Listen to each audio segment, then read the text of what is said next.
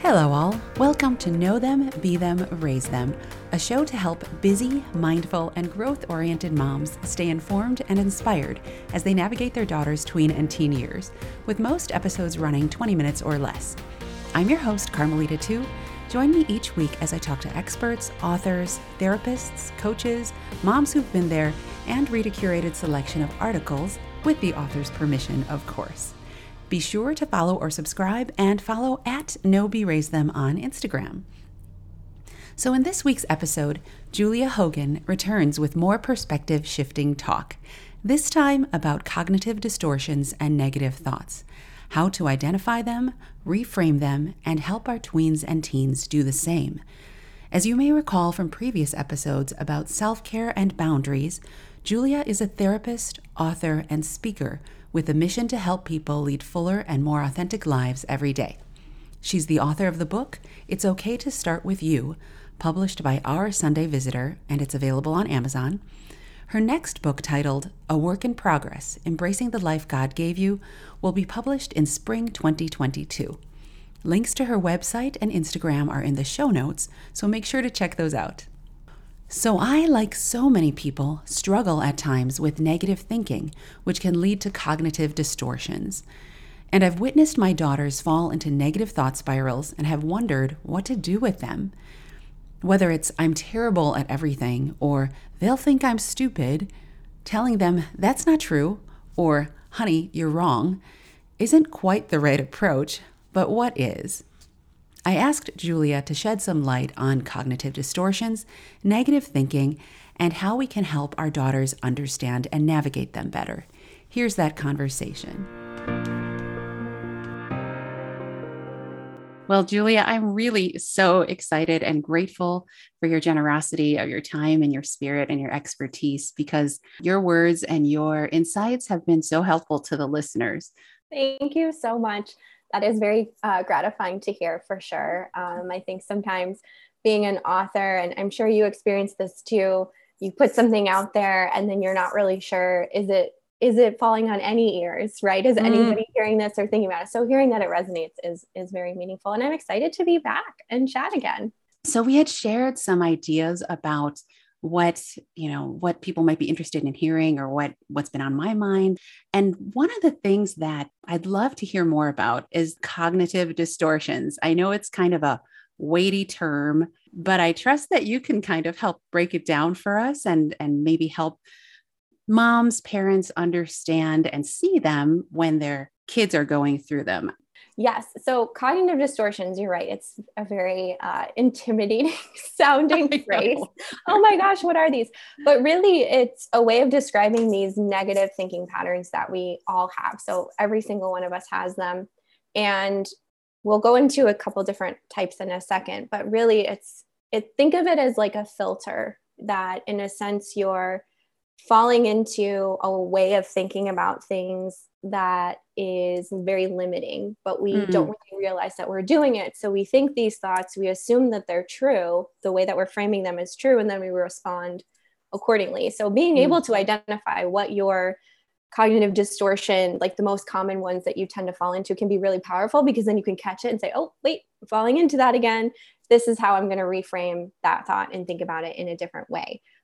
So for example, some common ones, I'm trying to think of the ones that are most common in my work with clients. I would say worst case scenario is a really common one. So that would be thinking things like, it's never going to work out. This is going to be a failure. I'll never be able to communicate to my daughter all these important things, and she's not going to make it in life. And our brain will take it and just extrapolate and keep responding, right? And so worst case scenario is a really common one. Another one is, it's called either black and white thinking or all or nothing thinking. So that's either it's all good or it's all terrible. There's no in between, right? There's no room for that kind of idea of both and, that things can be hard and be really rewarding, right? It's either all or nothing, right? Good or bad. There's also magical thinking, which is assuming that you know what the other person is thinking, right? They're mad at me. They think I'm a terrible person, but you might not have any evidence of that. but that's what your brain goes towards. Oh, Does that make sense? yeah, I think so. Um, so kind of maybe pulling in your own fears or anxieties when there's no actual evidence that this is what the other person is thinking or this is what might Yes. transpire. Okay. Yes. Yeah. So magical thinking or even mind reading, you might hear it being called. Like I'm Ah, assuming I know what the other person thinks, regardless of the information at hand. Um, Another common one would be personalizing things. So, assuming everything's about you. So, a good example of that is ah, like if you've ever gone to the gym and you think, oh my gosh, everybody's looking at me. They see the low speed I have on the treadmill, or, they see that I have a low incline and they're all judging me because I can't lift this amount of weight or run this distance, right? Everybody's thinking, what is she doing here? So, just assuming that everybody's focusing on you. mm-hmm, And you mm-hmm. can see how all of these things, it's choosing this particular way of interpreting what's happening to you, and then you're responding accordingly, right? If you're thinking the worst is going to happen, then your actions are going to be as if the worst is going to happen, right? If you're Right. assuming I'm giving this presentation and all of these people don't even want to hear what I have to say. They're going to be judging me. No one's going to be interested. Then I go up there believing all those eyes on me would rather be anywhere else. And then I'm feeling intimidated. I might start tripping over my words even more or lose my train of thought, right? The most empowering thing about negative thinking patterns is that once you recognize them and you have an awareness in them, they're very easy to change. That's the beautiful thing. It's like once Ah, you once you've got that awareness going, then you can just identify them and work through really? them. Wow. So how do we do that? Like, Yes. because as you were ticking through like black and white thinking and personalizing things, I can see instances in myself when I tend to do that. Like, I'm walking down or at the checkout counter and the cashier seems a little bit grumpy or upset, and I think, oh, they don't like me. Like Mm-hmm. somehow I must have done something, or maybe they don't like the way I look, or and um, yeah, I love hearing that it's easy to change. So Yes. once we start to identify these things in ourselves or in our daughters, what are the best ways to go about kind of taking away at them? Yeah, for sure. I think for, like I said, the first step is awareness. And so, kind of discovering, and you can, if you just search on the internet, Mm-hmm. most common negative thinking patterns or cognitive distortions, you'll see like a list of probably 10 or more, and Mm. they might all have slightly different names, but the names don't really matter as Yeah. much. But kind of identifying what are the ones that you tend to fall into, um, and then what are the signs that you are thinking in that way. So for example, another one is the shoulds, right? Where I Mm. should be a better mom, I should be able to do all of this, my daughter should feel like she can come to me and share Mm-hmm. anything no matter what. And but setting these expectations again that we have to meet, and when we don't meet them, it's a sign of failure for us, right? And then we feel Mm. discouraged. So Yeah. recognizing for you those little, I guess you could call them tells, like, oh, when I use the word should, I know I'm probably falling into one of those cognitive distortions. So that's a sign for me that I need to take a step back and reflect. And Okay. so the ways that you can go about making a shift is thinking, okay, when I have this thought, it can be helpful to write it out as well. Like, this is my thought, for example, I'll never be a good mom or whatever. That's a pretty Mm. good, like, worst case scenario. Right. I'm a terrible mom. And so writing that out, and then basically what you want to do is you want to pretend like you're on the debate team and think about what information do I have that proves this is true. So what information out there proves that I'm a Mm. terrible mom? And then hop on the other side of the debate team. And what Wow. information out there proves that I'm not a terrible mom? And Okay. the most important thing with that is you cannot go on your feelings, right? So you can't say, I feel like a bad mom, or I feel like Uh-huh. my daughter hates me, right? You have to Yeah. say, I forgot to pack her lunch for school, right? And you write that down. And then when you see it, you think, well, that doesn't mean I'm a terrible mom, right? I'm skipping ahead a few steps, but focusing on the facts of the situation, right? So Okay, okay. objective reality, what are things that have happened? What are things that people have said that I Hmm. can point to and say concretely, objectively, this goes under the column of proving this thought is true, or this Mm. goes under the column of proving this thought isn't true. And I think what's helpful to think about is sometimes I'll use this visualization with my clients. I'll say, imagine you're in a courtroom, right? And the judge's bench is, I always vision it like super high and imposing, right? This dark wood and this judge sort of peering over and Uh-huh. saying, well, what evidence do you have that you're a terrible mom? And Ha! then I you love are that there mental tiny, picture. right? And you're saying, well, I feel like I'm not good at what I do, right? Is the judge going to accept that as cold, hard Mm. evidence? I don't think so, Mm. right? They're going to say, go Right. back, come back to me when you have the facts, right? Prove to Yeah. me factually that these things are true. So when you sit down and you write out these, two opposing viewpoints and the facts that support them, it's will become very apparent that the negative thought you're having can't be true because you don't have Mm. the evidence for that. And I will tell you, like 99.99% of the time, that negative thinking pattern thought is not true. Mm. And so by making that contrast, you can then give yourself the opportunity to reframe the thought into something that's accurate and based on facts, right? So you might say Right. something like, I find it really challenging to be a mom, and then sometimes I'm not able to do the things I wish I could do, but I Mm-hmm. also know that I'm doing the best to provide for my daughter. Or Mm-hmm. these are some ways that I'm really proud of that I've been passing this down to her, responding to her in this way. And, even if there are moments where I drop the ball or whatever, I'm really proud of the things that I've done.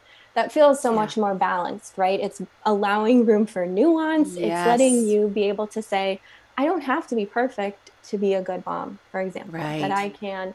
I can make mistakes, but it doesn't mean that I'm terrible and the worst mom ever. It just means that I'm a human being. Right. Right. As you were speaking, I could kind of I've heard myself. I see myself in your descriptions, right? Like where I think I'm a terrible mom or I suck at this, and then you know, take a few steps back and walk through what actually are the facts here. And I just love that mental picture you gave too of the judge, and with my legal background, it's definitely completely true. Like feelings and assumptions do not fly. So Mm-mm. literally, it's almost like let's mirror that process of only look to facts to help you determine whether or not this thought is true. Well, and I think it's important to know it's in the beginning, it's a lot harder to catch and reframe those thoughts. In the Mm-hmm. beginning, it's a lot of looking back and reflecting and saying, oh, I see what I did there. And this is how I could have done it differently. Okay. Because sometimes I use the analogy of a negative thinking patterns, like we all have them. And it's almost like being on like this, I don't know, like 8-lane highway with no speed limit, or you can be in the express lane or the HOV lane and just go. It's Okay. easy, it's convenient, we're used to it, right? But Mm-hmm. going and reframing those thoughts is more like you're taking, I don't know, you're going off roading, right? You're paving a totally new way of thinking about Yeah. things. So in the beginning, you are like clearing away the brush and you're driving your car and it's bumpy and it's not Yeah. easy. But over time, it should become more and more, like a 1-lane highway and then a 2-lane highway, Yeah. right? And keep expanding where your brain will more easily go towards that more balanced way of thinking. But Yeah. it's training your brain, right? It's Yeah. training your brain and how you talk about yourself and other people and how you think Mm-hmm. about things. Yeah. One thing that I'm so glad you mentioned that you have to train your brain and that it might feel unnatural and hard and awkward at first. With both of my girls, when they may fall into one of these negative um, thought patterns or negative self talk, um, taking a step back and telling yourself feelings aren't facts and trying to come up with those lists of things that may or may not prove those thoughts, negative thoughts, to be true. I feel sometimes like I'm forcing them to do something that they're really like reluctant to do. I now feel confident reassuring them that this is going to feel weird because this is not what your brain is used to. And that's okay. And just accept that it feels weird. This is still the approach that will ultimately lead to your highest benefit. Because I think sometimes any sort of resistance, even if like exercise, maybe. It doesn't always feel good at first, even though maybe conceptually we know that it's the right thing to do. So something in our bodies is like, this is hard, this hurts. Isn't it better if I just stick to what's easy, even if it's not good for you? Right. Yeah. Familiar, but maybe not comfortable, but familiar. Yeah, familiar. Yeah. I'm curious, like how do you suggest that we encourage our daughters or kids to do something different without making them feel wrong? Because I know that I might skid into this territory where suddenly, in addition to whatever negative self talk they're giving themselves, they're also feeling like, I must be doing something wrong because mom's making me do things I don't want to do, or she's telling me I need to change. Yeah. Yeah. I mean, I think when you are practicing this yourself, then you also have a greater, I think, compassion for what it's like to fall into these negative thinking patterns. And I think then to come and approach your daughters from that standpoint of being able to say, I know it feels like this is the end of the world, and I get it. Like, I get how scary it feels when you think that. But let's take a moment and see if there's some other alternatives. Like, is this the only way we need to go? Like, is this our only option? And yeah, of course, they might roll their eyes and say, oh my gosh, like, why is she making me do this? Right. But I Right. think you're helping give them the gift of these skills that, us as adults, we're learning now. Right. And we're looking Mm-hmm. back and saying, like, why didn't I learn these things when I was in school? Right. Why didn't anybody tell me? Here I was nervous about my exams and I didn't even know what a cognitive distortion was, right? Or Right. whatever. So passing those life skills on too, that become invaluable to be able to say, I also know what it feels like to be terrified when I think Mm, that I'm going to fail this test when I go to school, or my friends are going to hate me if I, don't go over, like, do a sleepover or whatever. Right. mm-hmm. Mm-hmm. But to have someone there to be that person who can lend an objective lens Mm-hmm. when they're still learning, right? To be there and to say, yeah, I guess your friends could hate you, but I think there's a lot of evidence that maybe they won't. Like, I'm remembering this time, or I'm thinking of this time. What do you think about that? Mm-hmm. Where it's more of a dialogue versus no, that's not true. Here's how you're wrong. Mm, Or tell me all the reasons you're wrong. It's like, whoa, I don't know yeah. how to do that. Or I'm feeling now like my mom's yelling at me because I'm saying I'm nervous, right? So validating the initial Right. feeling and then creating that, I think, invitation to be more like exploratory, I guess, because they're so sensitive at that age, right? There's It's so so much like, true. oh, how could you say that to me, mom? Or, like, that was Yes, the worst thing yes. ever to say. So you are always feeling like you're treading lightly. It makes me think about I have this visual in my head of like there if you of my kid being kind of like in mud or in Mhm. quicksand, and we have to be willing to step into it for a little bit to reach them and help them get out. And Mhm. I have to say, I know I'm not the best at that. I'm sure I'm not the only person that's like this, but I think I was raised with a little bit of discomfort around big feelings. Mhm. And it takes acknowledging your child's, your daughter's tween teens big feelings in order to help them process and move forward in a positive way.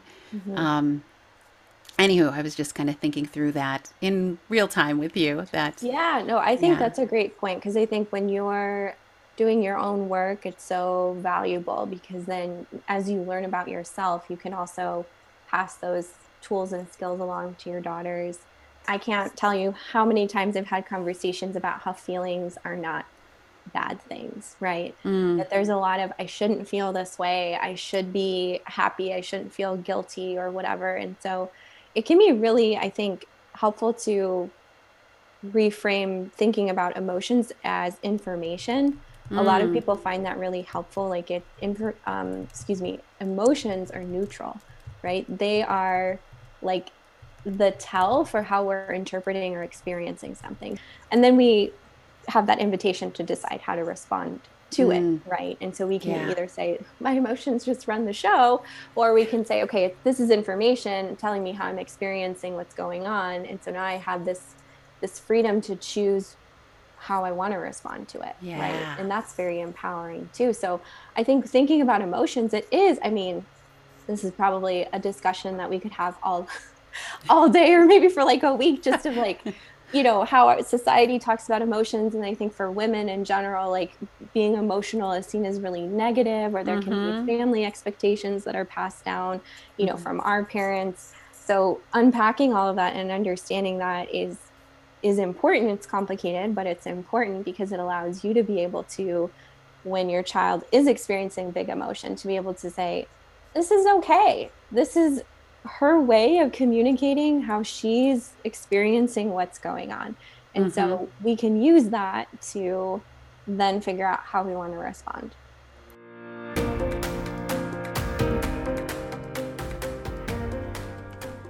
I thought there were several good nuggets of wisdom here. To recap the key takeaways, number 1, cognitive distortions are ways of describing negative thinking patterns that we have. Some common ones are worst case scenario thinking, which is also known as catastrophizing, where we automatically jump to the worst thing that could happen and it causes anxiety. All or nothing thinking, where based on one bit of info, we think something is all good or all bad and there's no in-betweens. Magical thinking or mind reading, where we assume we know what others are thinking. Personalizing, where everything is about you, such as everyone's looking at me. Shoulds, which is setting expectations that we feel we have to meet, and then when we don't, it's a sign of failure.